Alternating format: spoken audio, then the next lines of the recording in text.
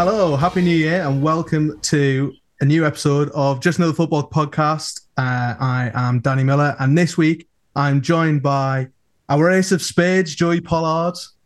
Tonight in his red jersey, our Queen of Hearts, Chris Nichols, and the Joker in the pack, Josh Betley. How are we doing, boys? Are we good? Yes, thank you.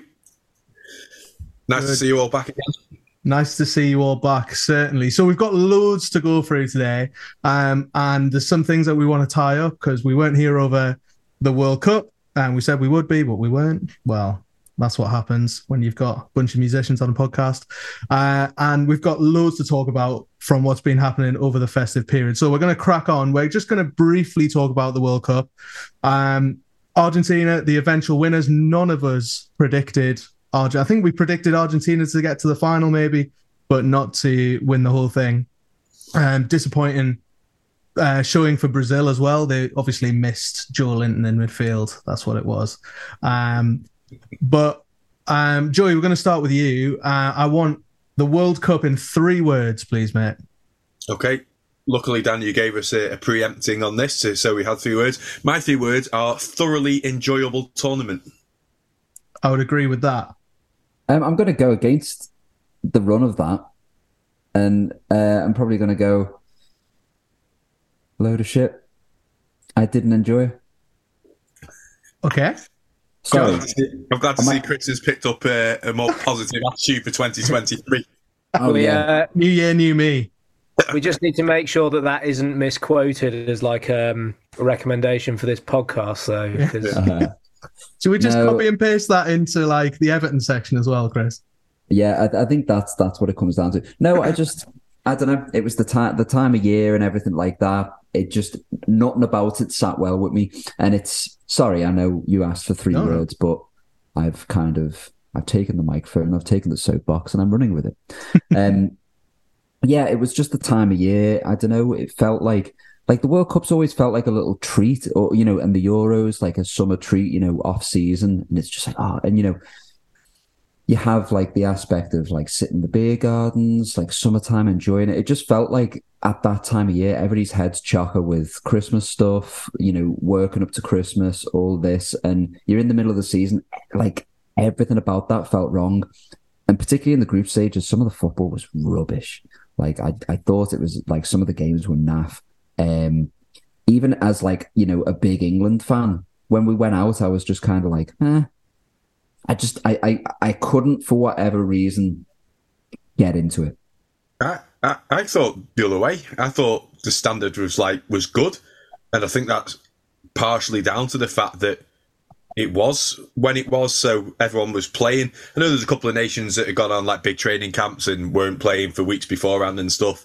But I think the fact that, the European nations, the South American nations, they went into that tournament with their players match fit, season fit, not the back end of the year. I thought that kind of brought the standard up. I was a bit worried after the first game, mainly for the fact that I thought there was going to be a whole load of match fixing going on with a couple of those early decisions. But generally, I don't know. I thought it was brilliant. I really enjoyed it. I thought the standard of football was great. Thought, you had your classic fairy tale of Morocco going through and getting as far as they did. Players that have well put themselves in the shop window for January transfers. I don't know where you're coming from, mate. To be honest, I thoroughly enjoyed it. I thought it was a really good tournament. You raise a good point about the Morocco side of things. I thought that was really, really cool. And yeah, particularly in the latter stages, there were some good matches. I just really struggled getting into it. That might be like a personal thing, but you asked me the question. Yeah, no, I think I'm between the two of you. I think that the time of year felt wrong, but I thought because of the time of year, I felt like the football was at quite a high standard. And it meant that a lot of the players that we expected to see perform in the tournament did perform because they were match fit and they'd been playing all the way up to it. I've gone for my 3 words as Messi Martinez magic. I thought it was the greatest final I've ever seen of any competition. It was one of the greatest football games I've ever watched. I was engrossed the whole time. And Messi was fantastic. Mbappe was fantastic, obviously. But Martinez's save, love him or hate him, I feel like he's Marmite. Emi Martinez. But he, I thought he was fantastic in the final, and that save at the end to basically keep them in the tie was unbelievable. I love him for what it's worth. I do love him. And his celebration as well when he won the Golden Glove was just magical. I'd picked... I'm glad I had two written down because you sort of not stole mine, but I had one of my two was Lionel Messi, GOAT. Yeah. But I'll go with to spread the flavour out. England penalty heartache brackets again. So you can copy and paste it from multiple tournaments. Yeah, definitely. And I thought England underperformed on the whole. I think there was for me anyway, I don't know what you boys think about this, and we will move on after this, but I just felt after we won the first game, there was this like, England are the best thing since sliced bread. And then suddenly, again in the second game, it was an absolute disaster show. I'm a bit upset we're going to persevere with Southgate. I think Southgate's done a good job, but I think we need somebody with a bit more creativity and somebody less conservative to move us forward. I think otherwise we will just find ourselves stuck in the same situation of going out at the same kind of times and tournaments and not actually going for the jugular in matches. Because we were the better side against France. And had we have taken that game by the balls, we should really have won it. Yeah. It's just that, we went too conservatively, and I think that's our problem under Southgate. I agree with you about Southgate, and I think after the tournament, if he was going to leave, that decision was only going to be his. The FA were never going to sack him or let him go. But I think one of the consequences of the timing of this World Cup is the fact that it's moved it 6 months closer to the Euros. So therefore, I think does Euros qualifying start in March, I think? It's fairly soon anyway. Mm-hmm.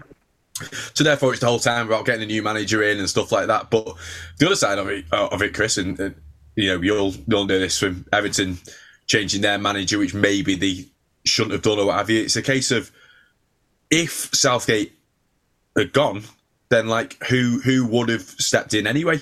Who would have taken the job? The outstanding English candidates are Eddie Howe and Graham Potter. Neither of those two is going to take the job currently. Do you go for a foreign manager? Do you go for one of the other SAP managers? I had the discussion with a couple of mates at work, and the best of a bad bunch in inverted commas we could come up with was Steven Gerrard. And that's because he kind of knows about England. He's respected in the game and stuff like that. But there's no way he's ready to be England manager.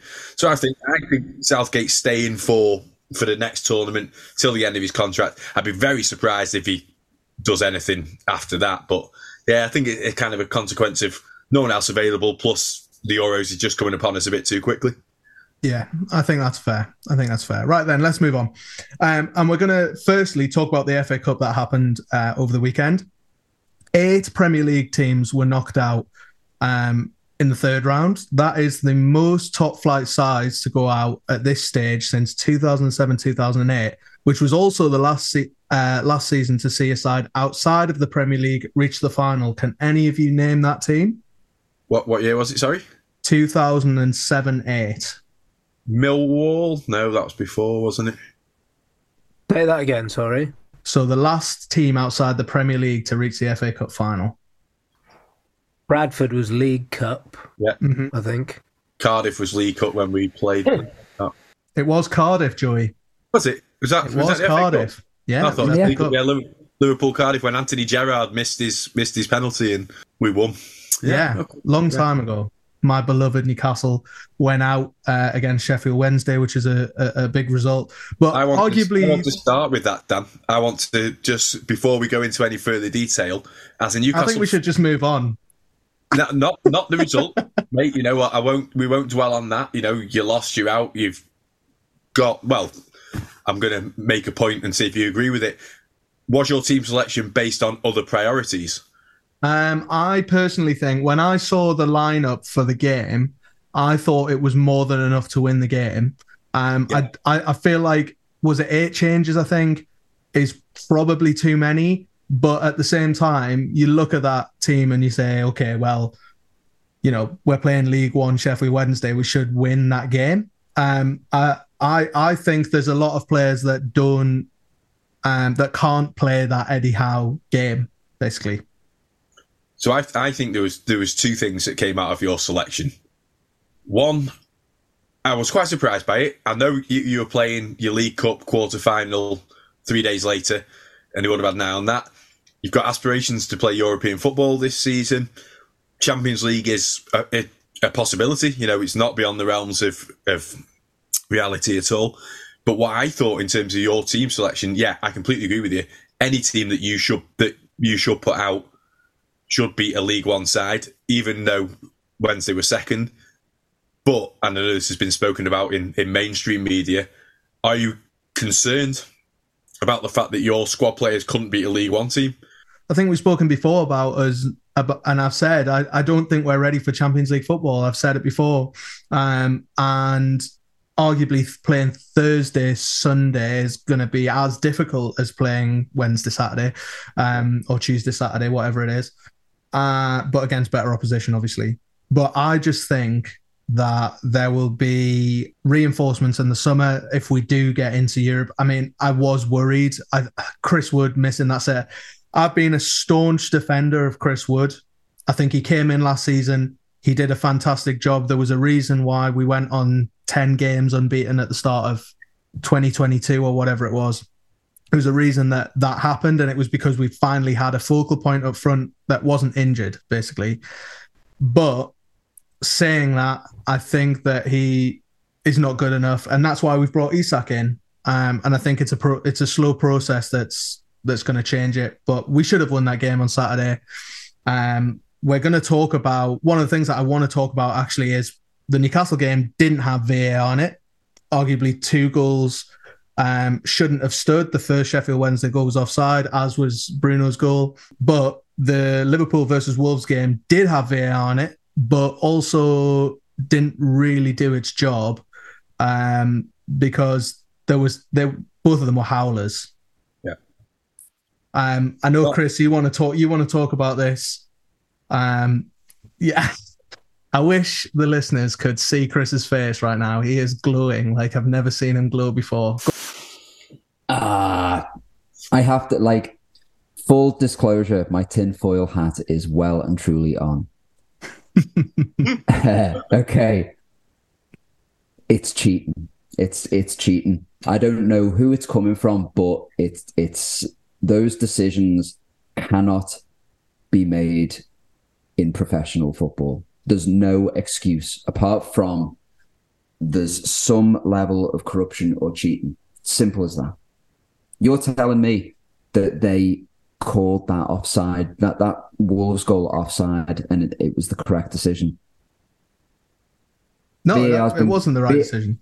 VAR's been going on for 5 years. They've been ironing out the creases for how many of them now? It's been around for 5 years. We know how it works. They're in the stadiums for 3 hours before, setting up 20 to 30 cameras around the place, right? And you're telling me there's a blind spot? Yeah. I will say, sorry, Joe, I'll go to you in a sec, but Liverpool posted a video of Darwin Núñez's goal, and it had the camera angle that they needed for VAR in the highlight reel of that video. Mate, literally, somebody found the camera angle, proving that the lad who took they claimed that the reason why is because it went back to the lad who took the corner, right? And he was who was offside. Took somebody on Twitter 30 seconds to find it, right? Mm-hmm. You're telling me that people who get paid at a massive, we're talking about multinational, global events here. It's the Premier League's the biggest. I know it's not. I know it's the FA Cup, but it's cheating, mate. Because that you can find that information there, and they didn't. It's the only explanation. It's the only explanation, mate. Simple as that. Because it's that goal was onside. Everybody knows it was onside. But for whatever reason, this amazing technology that costs how many millions of pounds and all this can't find that was offside. Behave. I won't go so far as Chris's opinion say it was cheating. What I will say is I'm in complete agreement with the fact that Yeah, VAR now should be so well entrenched into stadia. There should not even be the get out clause, so to speak, of hands up. I'm sorry, we didn't have the angle of that. It is absolutely bizarre that can happen. Just to interject, it's like, I'm not, like, when I say cheating, I'm not saying that it's like a Liverpool thing. I'm saying that there are forces that be who have an agenda. And it's like, I don't know whether it's match fixing. I don't know whether I don't know what it is, but something is going on where decisions are being allowed to be made that are just incorrect, and everybody knows they're incorrect. And the idea of VAR is that it can step in and be like, nah, that's wrong. And it's making so many mistakes. And examples like what happened in the Liverpool match, because also Salah's goal was offside. We all know that was offside, but VAR also decided that he was onside. I think, like, with the Salah goal, I was going to come on to that. Not a question of VAR deciding that he was onside. That's a fundamental flaw in the laws of the game, because when that ball was played to Salah, he was offside.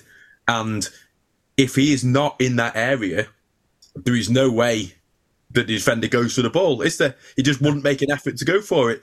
So what you're asking defenders to do, if they're going to abide by the laws of the game, is he's got to make his own decision as to whether Salah's offside. And if he thinks he's offside, he's got to leave the ball, and then the flag goes up and goes, oh yeah, he's offside. To then say he started a new phase of play or whatever because he's then headed it is absolute lunacy, because he has only headed it because he's trying to stop the ball getting to a man who's in an offside position. So it should be a case of a similar scenario as to when the ball's played through and, and the flag doesn't go up straight away, and then the person scores and then they go, oh yeah, he was offside. What they should do, the flag should stay down.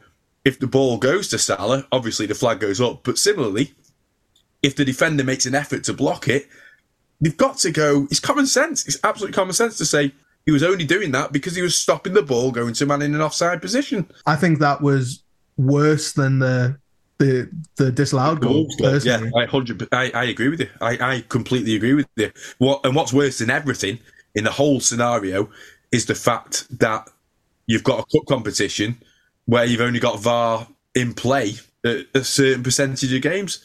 Yeah. If it's not available across all games, then don't use it. The prime example was Chesterfield and West Brom, where the lad threw an elbow, didn't he? Yeah. Hit the fella in the face. If VAR had been there, he definitely would have been sent off. While the lad's off the pitch getting treatment for taking a smack in the face, the lad who's just give it to him scores. And therefore, Chesterfield draw 3-3. They've gone to a replay. If VAR is available, then the man gets sent off. He's not on there to score. Chesterfield go through. So unbelievable. It's just, and I know it's been mentioned so many times on the telly and in the papers, but I just can't believe that they would not have a level playing field until it gets to the stage where the draw naturally means that there's VAR available. I think what they've done in the League Cup is excellent. And they're basically no VAR until the final. I don't see why that is not a thing, especially when you've got... It should be a certain stage, or just no VAR unless the draw dictates that actually every ground that is being played at does have VAR so we can use it. Yeah. I mean, I don't know where I stand on that. I think that I feel like that if it's being played at Wembley, I mean, if it was my decision particularly in the League Cup, I probably wouldn't even have it in the final as well, because that's the way the whole competition's being played. But it's a high stakes match. It's, less so for the League Cup, but and probably for the FA Cup as well. You would say that the money's not as big as it is in the Premier League or whatever. But at the same time, like, a bad decision can mean the difference between a team not winning the trophy or not, basically. That's like, especially Chesterfield, they're a non-league side. They win that game. Who knows what happened? They could have been drawn away at your place. Oh no, he went out. Sorry, they couldn't have been drawn away at your place at all, could they?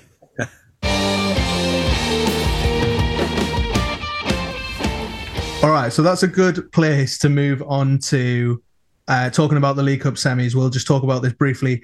Southampton getting through against Man City. I saw a very amusing comment from someone on the BBC Live feed last night who'd written in to say that he was a Southampton season ticket holder, had bought a ticket for the game and then just didn't go. Yeah, it's a difficult one, isn't it? Because I've watched them on telly. Sorry about that background noise. I don't know if you can hear it. Yeah, someone dying behind you. I was having a mental breakdown in my accommodation block. I look at Southampton and they just scream relegation fodder at me a little bit. And then you think, oh, sack Hasenhüttl and bring Nathan Jones in. Is that sort of long-term planning for the Championship? No wins in the Premier League, but 3 wins is it now in the Cups? They beat Crystal Palace at the weekend as well. Like, unfortunately, and I'm trying to think of examples off the top of my head, you think of teams like Blackpool, who are plucky underdogs, that doesn't keep you up. And is that a good result for them in terms of staying up? Probably not. Good result, but long term, maybe not ideal. They are rooted to the bottom of the Premier League, Chris, but they're playing Everton next. Their fortunes are about to see an upturn, I would assume. The same happened with us playing Wolves the other week. I think that's what Everton do best. Is it's like when teams need 3 points, we are very charitable, and which is crazy because then we'll go and fight out a very hard point against Man City and look relatively decent. It's games like Southampton is exactly the kind of game that we'll lose. Also, just as an Evertonian at the minute, I go into every single game expecting to lose. And it's kind of liberating. I think in like our little text chat, I mentioned this. I expect to lose every game. So when we do, I'm just kind of like, well. Whereas like when we were under Martinez and chasing Champions League football and, chasing the European spots, drawing a match that we should have won would like ruin my weekend.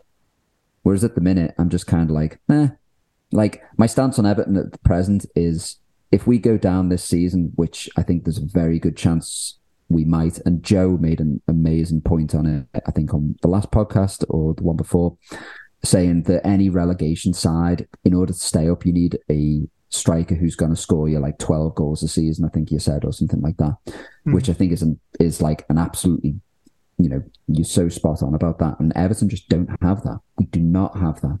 So where next for Lampard then? Is he still the man? He'll go. But as I said to you guys as well, I also expect Everton will do something incredibly stupid, like give Lampard loads of money to spend, probably like 40 million on Loftus-Cheek or some panic buy like that. I thought your Loftus-Cheek analogy was the most spot-on transfer analogy I've heard in months. It's exactly the type of thing you would expect your club to do. So we'll give Lampard like a load of money. He'll buy somebody like Loftus-Cheek 40-odd million on like the last day, and then we'll fire him on like the 3rd of February when the transfer window's closed and be like, and get some new chump in, probably Sean Dyche now that Martinez has gone to Portugal. And it's a catastrophe, mate. It's an absolute catastrophe. And like I say, if we go down this season, and there's a very good chance we will, because I don't see where results are coming from. I don't see where goals are coming from. I think you need Chris Wood. Chris Wood. I think you need to pay 25 million for Chris Wood. Yeah, we probably would. Take 30. No, we didn't learn our mistakes from last season. And we haven't learned our mistakes from the last couple of seasons where there's been a downward trajectory. And it's incredibly upsetting to see as an Evertonian, but I also am just past the point of care now because you're just seeing the same thing over and over and over and over again. Do you think you'll get a result at the weekend? Oh, yeah. Sorry. No, I don't think we will. I think Saints they've just come off the back of a very good, League Cup win. They'll be going into the game with confidence. We're coming into the game with no confidence. They need 3 points. We just, like I said, we're very charitable when it comes to that. I would not be surprised to see Southampton win. Do you think if Southampton win, do you think Lampard would ever step down? Do you think he would say, that's a bit scary? Because I don't think he will. And I think he's only going to take you one way, mate, which is into the Championship. Yeah, Lampard wouldn't step down. He's got too much of a ego, I suppose, and he will always fight and all that kind of stuff. But I think, you know, if we lose that, I can't see him not getting fired. Mm. I just can't. I think, what is it? We've won 2 games all season or something like that. It's awful. No, it's not good at all. So that League Cup win for Southampton, that pits them against Newcastle United in the semi-finals. They play at home first, and then at St James's for the second time. Oh, Chris, are you leaving us? I do. Sorry, mate. I have to go. No, it's all right. We'll see you next time. I think my Everton rant took me across the finish line. I'm so sorry. So Southampton face Newcastle at St James's in the second tie, which I think is going to be tough. And then Nottingham Forest scrape through on penalties and will play Manchester United, I think, at Old Trafford the second time for the second game as well. All right, let's move on to the festive Premier League fixtures that happened, or just a rundown. We're going to start with the team at the top of the league, of course, Arsenal. They are running rampant, but they came a little bit unstuck against Eddie Howe's Newcastle. A 0-0 draw, and they were quite poor in the first half against Oxford, I thought, on Monday night. But can they really do it, Josh? Can they really? We're halfway through the season now. They don't look like they're going to let up. Can they do it?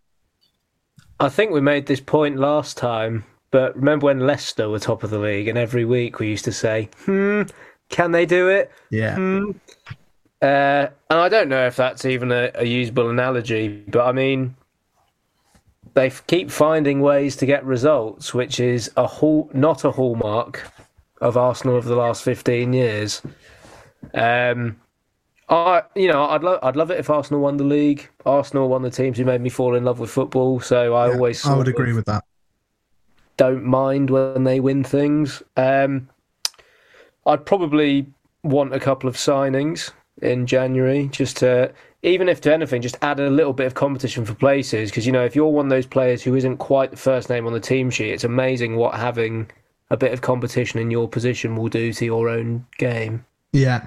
One of the lads that I've just been working with over Christmas is a big Arsenal fan.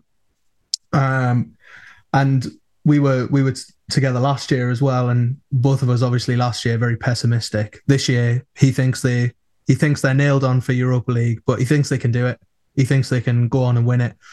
I personally think that they don't necessarily have the legs for it. I think we're going to learn a lot about them in the next 3 games. They play Spurs, White Hart Lane, or whatever it's called these days, at the weekend, and then they play Manchester United after that, and then they've got Man City in the 4th round of the FA Cup. I think Arsenal, they're almost being done a disservice. You know, if you look at the table now, them and City, they both played 17, so nigh on halfway through the season, and they're 5 points clear. So they've got to drop those points, obviously, and City have got to pick them up. City aren't steamrolling as we thought they were going to do. You know, they obviously lost to Brentford. Then they had the draw recently. The main thing for Arsenal, which Josh touched on, is, and this is not any kind of mega football insight at all, they've got Eddie Nketiah playing up front currently. Now, yeah. I rate him. He's decent. But I think if they were charged with him being up front for the rest of the season, I think even their own fans might be a little bit, not quite sure if that's going to be good enough.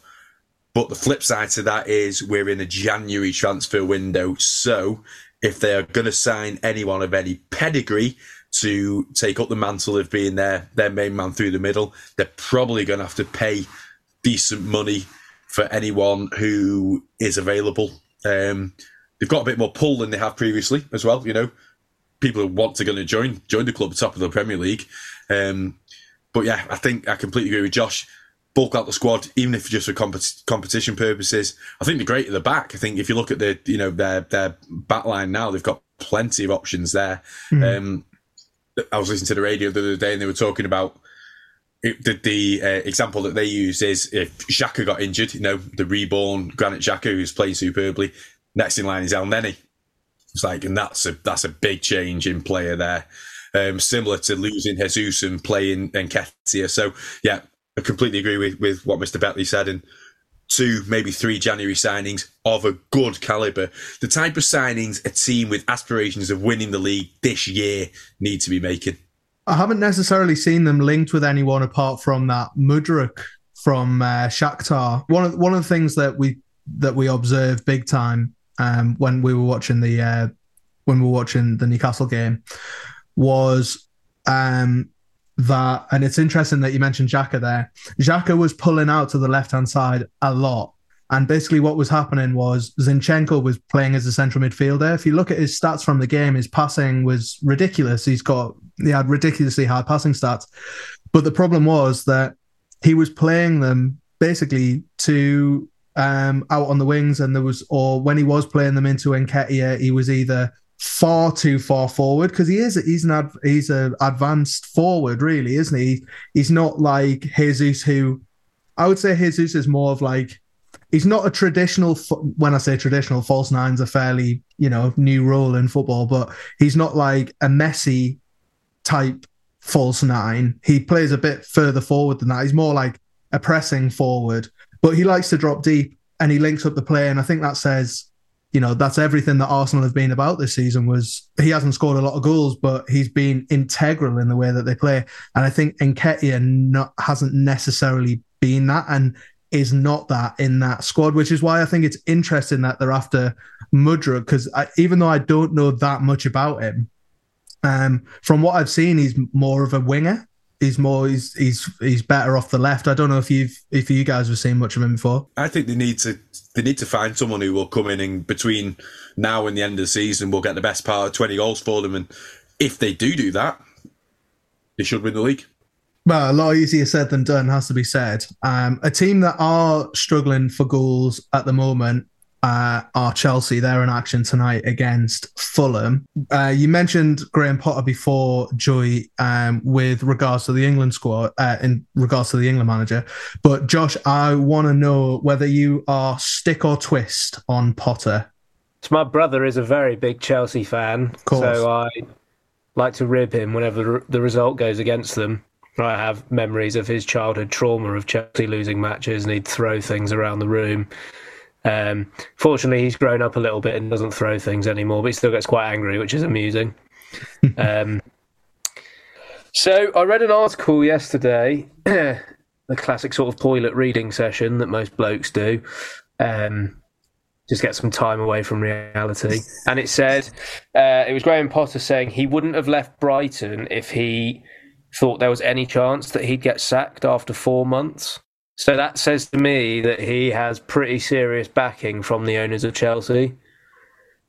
Yeah, I think it would be ballsy of Todd Boehly to sack him when he was the one that brought him in, and he sacked Tuchel. Again, one of the lads on Pantel was a big Chelsea fan, and he was saying that he's kind of lost patience, and I think a lot of Chelsea fans are in that boat. And we know what Chelsea are like historically. They are, trigger happy. I am a stick. I think he needs time. He hasn't even had a transfer window yet. And we've seen what we're going to talk a little bit more in depth about transfers in a little bit. But if they were going to, I think I agree with you, Josh. If they were going to sack him, it would be a huge, huge decision. Who replaces him? I think as well, what you've got to bear in mind is a lot of Chelsea fans probably didn't want Tuchel to go. So that always means the next person in is not going to get as much sort of time in like the fans' estimations, just because a bit of them will be like, why do we get rid of Tuchel for this guy? I agree.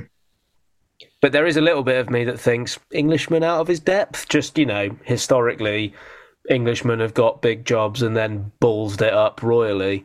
I would love him to succeed because I think he's got potential at being an England manager in the future. And, some of the, you get like little reels through of like football that Chelsea have played for 30 seconds and you're like, it's great. Some of the football Brighton were playing earlier in the season. I think in terms of him losing his job at this stage, if they did bring someone in, again, the name that's been mentioned by some people because he's still available, he was available and he's sacked. Tuchel is Pochettino. But what are they going to achieve this year they're not going to get relegated. Obviously, they're not going to win the league. Are they going to get into the top 4? Probably not. I don't think this year. That would be a big ask if they did. So they might as well give Potter that little bit of time. Let him impart his ideas on the squad. Let him have a transfer window or 2 maybe. They're obviously not shy with the money. Abramovich's era was one that kind of kick-started the big transfer fees, and then Todd Bowley's just as rich, if not richer. He's got the money to spend. Chelsea fans born out of frustration probably want to see him go. Chelsea fans rational sit down and assess this season and where they are currently. You might as well leave him in charge, and then if we get 4 or 5 games into next season and they're still not doing things, then probably he will lose his job. But I won't say his rise has been meteoric, but his steps have been fairly substantial each time in the way his career has progressed. And yeah, we got Brighton playing lovely football, and the difference being is, and I heard someone mention this the other day, they said if Brighton went on a 4 or 5 game losing streak or, a couple of draws, it's Brighton. So therefore it was forgivable because it's expected. Whereas if he does it at Chelsea, it's not forgivable because it's Chelsea. So he's got a really tough job on his hands, and I think he's showing the signs of stress maybe already. I mean, he I think I'm right in saying, did he put Aubameyang on and then sub him? He did the other day. That's a big statement. To do that when we've already talked about their lack of goals, and he's their really only out and out striker in there. But that was kind of, I don't know how much of that was I'm Graham Potter and I'm in charge of this club kind of thing. He was shit though. He was bound to be, mate. He kind of downs tools every time. When he wanted to leave Arsenal, he kind of did there. Got his move to Barca. Financial reasons, probably, but, Barca will let him go again. I think this season, let's just let Chelsea go. They will do their own thing. Next season, if he's still in charge, then I think we can, as the Joe Public, we can pass our judgment then. So Chelsea are in 10th, but a team that are going down at the moment, going down the league. But a team that are only rising up at the moment are Manchester United. Heard mixed reviews from Manchester United fans over the last kind of month or so. Before I ask your opinion, I just want to go through their results since the 6th of November, okay, where they lost against Aston Villa. So they beat Real Sociedad in the Europa League, then they've won all of these games. So Wolverhampton, Nottingham Forest, Burnley, Charlton, Everton and Bournemouth in no particular order, okay? Josh, of those teams, Manchester United historically should be winning those games anyway. Is Ten Hag the real deal, or have they just had an easy run of fixtures? Well, he's the fastest Man United manager ever to 20 competitive wins. There's a little stat for you. I don't know if you'd seen that. For me, he just looks like a cut above. He's had to deal with some pretty tough things. The 2 losses at the start of the season. You say, are they games that Man United should be winning? Traditionally, obviously, yes. But, I mean, Man United of the last sort of, 8 to 10 years have been brittle. They're winning games that they previously wouldn't have done. He's got Rashford back playing well again. I think in his head, he's probably finally made up that he's a wide forward, which other managers seem to refuse to make that decision. So we'll see. I mean, they've signed Weghorst on loan today, which seems like a bit of an odd signing. I think what's more odd about that signing is it Besiktas that he was at? He's got like 12 or 13 goals this season or something. Besiktas willingly terminated his loan deal. That seems strange to me. I did read that United have had to pay them €3 million to terminate it. Interesting. Now, if there's no clause in for them to buy him, whether that be a obligatory clause or if he gets X amount of goals or plays X amount of games, but yeah, I did hear that United have had to pay them to terminate that But it's an interesting signing. It really is. What do you think about Ten Hag, Joey? You look very much like him. Thanks, mate. It's stress that. I don't know. As a Liverpool fan, my natural tendency is to say it's all luck. But he must be doing something right. I think the biggest difference that you see between him and Solskjaer is in discipline. And I know a lot was made of it and what have you, and it could have been for the publicity as much of anything. But the game where Rashford had been late for the team, so he left him out, brought him on at half time. He scored. Obviously, that was great. It all worked out really well in terms of the publicity. But if he's willing to leave out his current best player, his form player, again, that shows that he's not messing around and doing that. He doesn't appear to me to be particularly technical. He doesn't appear to me to be doing anything particularly different in formations or strategies or how he's asking his team to play. There doesn't seem to be any particular dynamic nature to the play. And, I know it's my team, so I'm going to be biased towards it. But when Klopp got his notions and everything into our squad and Liverpool started playing the way they did, it was a bit of a kind of a sit back and have a look moment and then stand up and go, bloody hell, this is something incredible. The pressing, the way we're doing it. With United, I don't see any of that, but they're playing well. They're playing well. They're scoring goals. The players that they're bringing in are doing well. I think that for me is the big thing. I think their recruitment has been in areas where they haven't necessarily been able to, pinpoint exactly what the problem is. Casemiro's been brilliant, obviously, but what else do you expect from a 5-time Champions League winning midfielder? Do you know what I mean? For me, their big games are to come. I agree with you, Joe, in that I don't see his style of play. I don't know if that's just because I haven't watched Man United enough. But when I watch them, I don't think, Ten Hag's got these really well drilled and playing really well. What I see is the occasional moment of magic from a player. And I would argue that on Tuesday night against Charlton, that Anthony produced a moment of magic and they were 1-0 up. And then they had to bring Casemiro and Rashford and whoever else on later in the game to put it away. And I know that playing those sort of teams is always tricky, no matter who you are. Of course, I'm going to say that after the weekend, but it's no matter who you are, it's always tricky. But for me at the moment, I still think he has questions to answer. I think that they've had, again, Josh, I agree with you in that, you can only beat what's put in front of you. And historically, over the last 10 years or so, Man United haven't done that. But big game on Saturday. Is it Saturday lunchtime? I think they play Man City. I'll reserve judgment. If they win that game, I'll hold my hands up and say, maybe I was wrong. But I think from their recent run of form, I'm not fully convinced at the moment. I think, the Ten Hag's main thing, so what I can deduce from it is he's a motivator. And I think he's motivating individual players. And they are reflecting his belief in them by performing.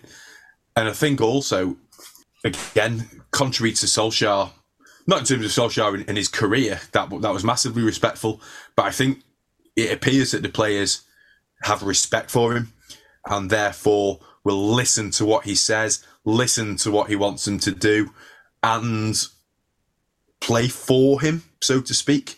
You go back to the 90s when, I was in my teens and was watching all kinds of Premier League football. It didn't matter who it was. Manchester United at Old Trafford was just a giver. They won. That was all that happened.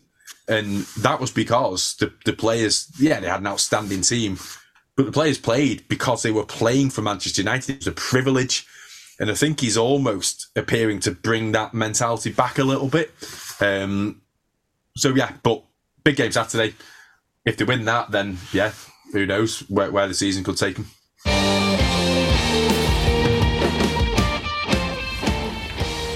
All right, then, let's move on to our final part then. We're going to talk about the transfer window, and then, of course, we're going to finish with Hero to Zero, or Zero to Hero, whatever we call it. I can't remember. It's been so long. So let's kick off with the transfer window stuff. We've already talked about Weghorst, but I just want both of you briefly, how do you think he'll get on, Josh? I think he's just an option off the bench if they need a result against a team who are parking the bus. I don't see him starting many games, to be honest. He doesn't seem to fit the profile of football that they've been playing, but he did demonstrate in the World Cup that if teams want to go direct, he knows where the goal is. Shades of Odion Ighalo going to Man United a couple of years ago for me. Interesting signing. Maybe Burnley in the guys that they got relegated weren't the right team for him. I think he's a bit like Crouchy was for all those years. I think he's probably a better footballer than people give him credit for. The goal that he scored against Argentina, the little worked free kick, I read, don't know how true it is. That was his idea. It was his play. What a goal. He was like, do this and I will score this goal for you. Will he start? Potentially, yeah. Martial's not exactly scoring goals, is he? And he's the main man through the middle at the moment. I think we'll see a very different player to the one we saw at Burnley. I think he's going to play with more confidence. Again, the fact that he said to Besiktas, I want to go, and United have stumped up some money to terminate that loan deal to bring him in on loan. He's got motivation. I think I read on the transfer page today, again, I don't think there's an obligation to buy. I don't think there's any deal in place that they are going to have to buy him. So essentially, if that is true, he's got 6 months to get himself a permanent transfer to Manchester United. And that's a big motivator for someone who's been loaned from Burnley out to Besiktas. Yeah. The other move for Manchester United, a strange one. I feel like I'd move back to the mid 2015 or something. Jack Butland going in on loan to Manchester United. Obviously, Dubravka coming back to Newcastle has kind of triggered that move. For one word, both of you, will he get a game? No. Josh doesn't give a shit. Filler. Yeah. Chelsea have been the biggest movers and shakers so far this window. Andres Santos in for around 18 million. David Fofana in for 10. Benoit Badiashile in from Monaco for 35. Plus a few extras are here as well. And João Felix in from Atletico Madrid on loan, but £9 million. I think £9.5 million to bring him in on loan. That seems, he's starting tonight against Fulham. That seems a lot of money for a 6-month loan deal. Yeah, and again, I don't think, there's an obligation in place to buy him. No. The conspiracy theorist view on it is that he's just getting out of Simeone's presence for the last 6 months of Simeone's contract at Atleti, and then he'll go back. Just before we started recording, we did have the brief chat, and we all agreed it's just a strange signing. He just appears to be a very similar player to what they've got. I saw a little clip that someone had mocked up today, which said, Havertz and João Felix playing up front for Chelsea together, and it was two geezers playing basketball, and neither one of them would take the shot. They just kept passing it back and forth. And you can imagine that's what's going to happen. They need an out-and-out striker. I don't know why they've gone and signed Felix, because for me it seems like they've gone, right, we need to score some goals, and who's available? And I understand that in a way, but at the same time, they need a centre forward. Havertz is not a centre forward. Again, I was saying this a couple of weeks ago. There's a reason Germany did terribly at the World Cup. They were playing Kai Havertz up front. He is not a striker. He is much better in the number 10, and he needs somebody to play in front of him. And I just, for the life of me, it's such a strange decision. £10 million essentially on a player to come and play, like you say, Joe, play exactly the same role as they've already got. Teams do this thing, don't they, where someone like João Felix, who at one stage moved somewhere for a lot of money, and he probably went for too much money initially because he's not actually done very much, considering the price tag. Like, goal every 4 games, I think, for Atletico Madrid, which for a guy who cost 110 odd million, doesn't scream like value for money. But Chelsea are probably looking at him going, he's available. What if someone else goes and gets him and then he goes and scores a few goals for them and we think, why didn't we go get him? Not a good way to work a transfer policy, but it happens quite often. Doesn't feel very Graham Potter to me, that signing, which I think would be interesting to know who has kind of facilitated that deal. Sorry, Dan, just interesting you mentioned it's not a kind of Potter type signing. And again, I think this is kind of one of the consequences of the move of Potter. At Brighton, he was very much constrained by money, wasn't he? Not that they didn't have any, but they were obviously working to a budget. They were working to a certain attractiveness of players like, it's transpired Cucurella and Bissouma that were stepping stone players. The only other big move really in the Premier League has been Cody Gakpo at Liverpool. He played very well in the World Cup.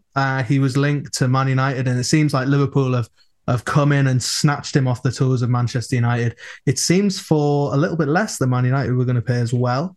Joey, as a Liverpool fan, hell of a lot of options now up front. Where does he fit into this side? We'll wait and see, is my answer. I was quite surprised that we signed him. And like you said, if reports are to be believed, for not just a few quid less, a substantial amount less than had apparently been agreed with Man United. Comparison to the Diaz transfer of last January, I know Klopp came out and said that he thought he could make the same impact as Diaz. That's why he signed him in January. Tottenham made noises about signing Luis Diaz in the summer, so Liverpool signed him in January. We're blessed with an abundance of attacking talent now. I think Gakpo will be great. I think he might be another one that takes a little bit of time for Klopp to just get him playing into the way that we want. Frustrating thing as a Liverpool fan spending that money on Gakpo is that we are crying out for at least one, probably two, maybe even three midfielders. The game against Wolves in the FA Cup, they drifted through our midfield on so many occasions, and we've got good players in there, but they're all just, and I'll use this word declining in a fairly loose sense, but you've got Hendo, who's great, but his career's going a certain way, as is Fabinho, as is Thiago. The Ox has never come back. Curtis Jones, question mark. Harvey Elliott is going to be excellent. He really is, but he shouldn't be our pinnacle. We need midfield. Arthur Melo, they came out in December, I think, and said, no, he's not going to go back to Juventus. He's staying until the end of the season. We're still undecided about whether they're going to sign him or not. It's like, what's he done? He hasn't done anything. So, yeah, we're crying out for midfielders. So, yes, I'm happy that we signed Gakpo. I think it would be very good. But if he'd asked me, should we spend the money elsewhere, I probably would have said yes. I'd be very disappointed if we don't bring in someone else this window. Who, Joe? Again, mate, we're constrained by the January factor, aren't we? We've made great signings in January. We signed Van Dijk in January. We signed Suarez in January. We signed Diaz in January. So there are successes. Andy Carroll. Yeah. But I like Andy Carroll, mate, to be honest. We're constrained by the fact that if you want to go and sign someone who's going to impact your team, you're going to have to pay decent money for them. Who's available? No one's really available in January, are they? Only players that might be out of contract in the summer. So I don't know, mate. There's been talk about the lad from Brighton, whose name escapes me at the moment, the centre midfielder there. Mitoma, is it the Japanese fella? No. Saicedo. Saicedo. I don't know why Mitoma came in my head then. Felipe Saicedo. he'd be good because obviously he knows the league. You could bring him straight in. He'd be okay. Yeah, I don't know, mate. I don't know, but yeah, Gakpo is a big transfer. Good. I'm happy, and I think he'll do well. All right. Let's move on to our final thing for this week, and that is Zero to Hero. Last time out, which was a while ago, if you can remember, I unfortunately won both. I was my zero, and I beat out Frank Lampard and Everton, which is very disappointing. I got 71% of the vote. Is that because you go on all your other accounts and vote for yourself? I definitely wasn't voting for myself, tell you that for free. And then Ashton United, for bidding for Erling Haaland, won the hero, outvoted Garnacho after his performance against Fulham. This time, I am going to kick off with my hero. And my hero, probably as predictable as ever, is going to be Nick Pope. Okay. Unbeaten in over 600 minutes, most clean sheets in all competitions in Europe's top 5 leagues, and hasn't conceded in his last 7 games. What else can I say? He's been fantastic. I'm going to be wholly unoriginal, and for his World Cup antics, Lionel Messi. Love it. I don't think I need to say anything more. I was rooting for him so much. And he finally got that chip off the old shoulder and won the World Cup. So, yeah, Lionel Messi, just for, fishing for likes. As ever. I'm going to flip mine round, so I'm going to go on my zero first, if that's okay. Okay, yeah, we can do that. Nathan Jones, off to a stinker of a start as Southampton manager. I don't understand what credentials he had to get the job in the first place, unless, as Josh previously mentioned, they were kind of going, we're relegated and let's get him in and use him for next year. So my zero, Nathan Jones. I'll move straight on to my hero. And my hero for this week is Nathan Jones, because the Southampton manager who hasn't gained a win has just won the League Cup quarter-final against Man City when they had their pretty decent side out. So, I mean, the guy's a tactical genius and he'll probably keep Southampton in the league. There's nothing like sitting on the fence, Joe. I love it. I'm going for a slightly controversial off-topic one here, and you might look at me and think, why are you doing this? But my zero this week is Adidas, right? Because they released... Did you see they released like a limited amount of those? Like, it's a remake of the 2000-2001 white Adidas Predator boot. Uh-huh. But they've like sold out everywhere. They only made like a tiny amount of them. Okay. So I'm absolutely fuming. So I've been waiting forever for them to do a remake of it, and I couldn't even buy any. My zero for this week is Pep Guardiola, and there's not very often I would probably put him in this category. Anything else from you boys? No, just nice to be back. Yeah, very nice to be back. Anything from you, Josh? Just echoing Joey's thoughts, really. It's very nice to just sit and listen to 3 other people sort of know what they're on about when I chat such utter bollocks most of the time. So I think you've got the best opening statements to your input though, Josh. You sit back and we can watch you, and then you just impart that little bit of journalistic style that with the rest of us lack, and Danny holds it all together and Chris is just angry, which the combination of the 4 of us really nicely works. Well, thank you very much, everybody, for listening. Please go and follow us on Instagram and Twitter and all those jobbies at JaffPod. And we'll be back next week for another douse of semi-mediocre podcasting. Thank you very much for listening. See you next time.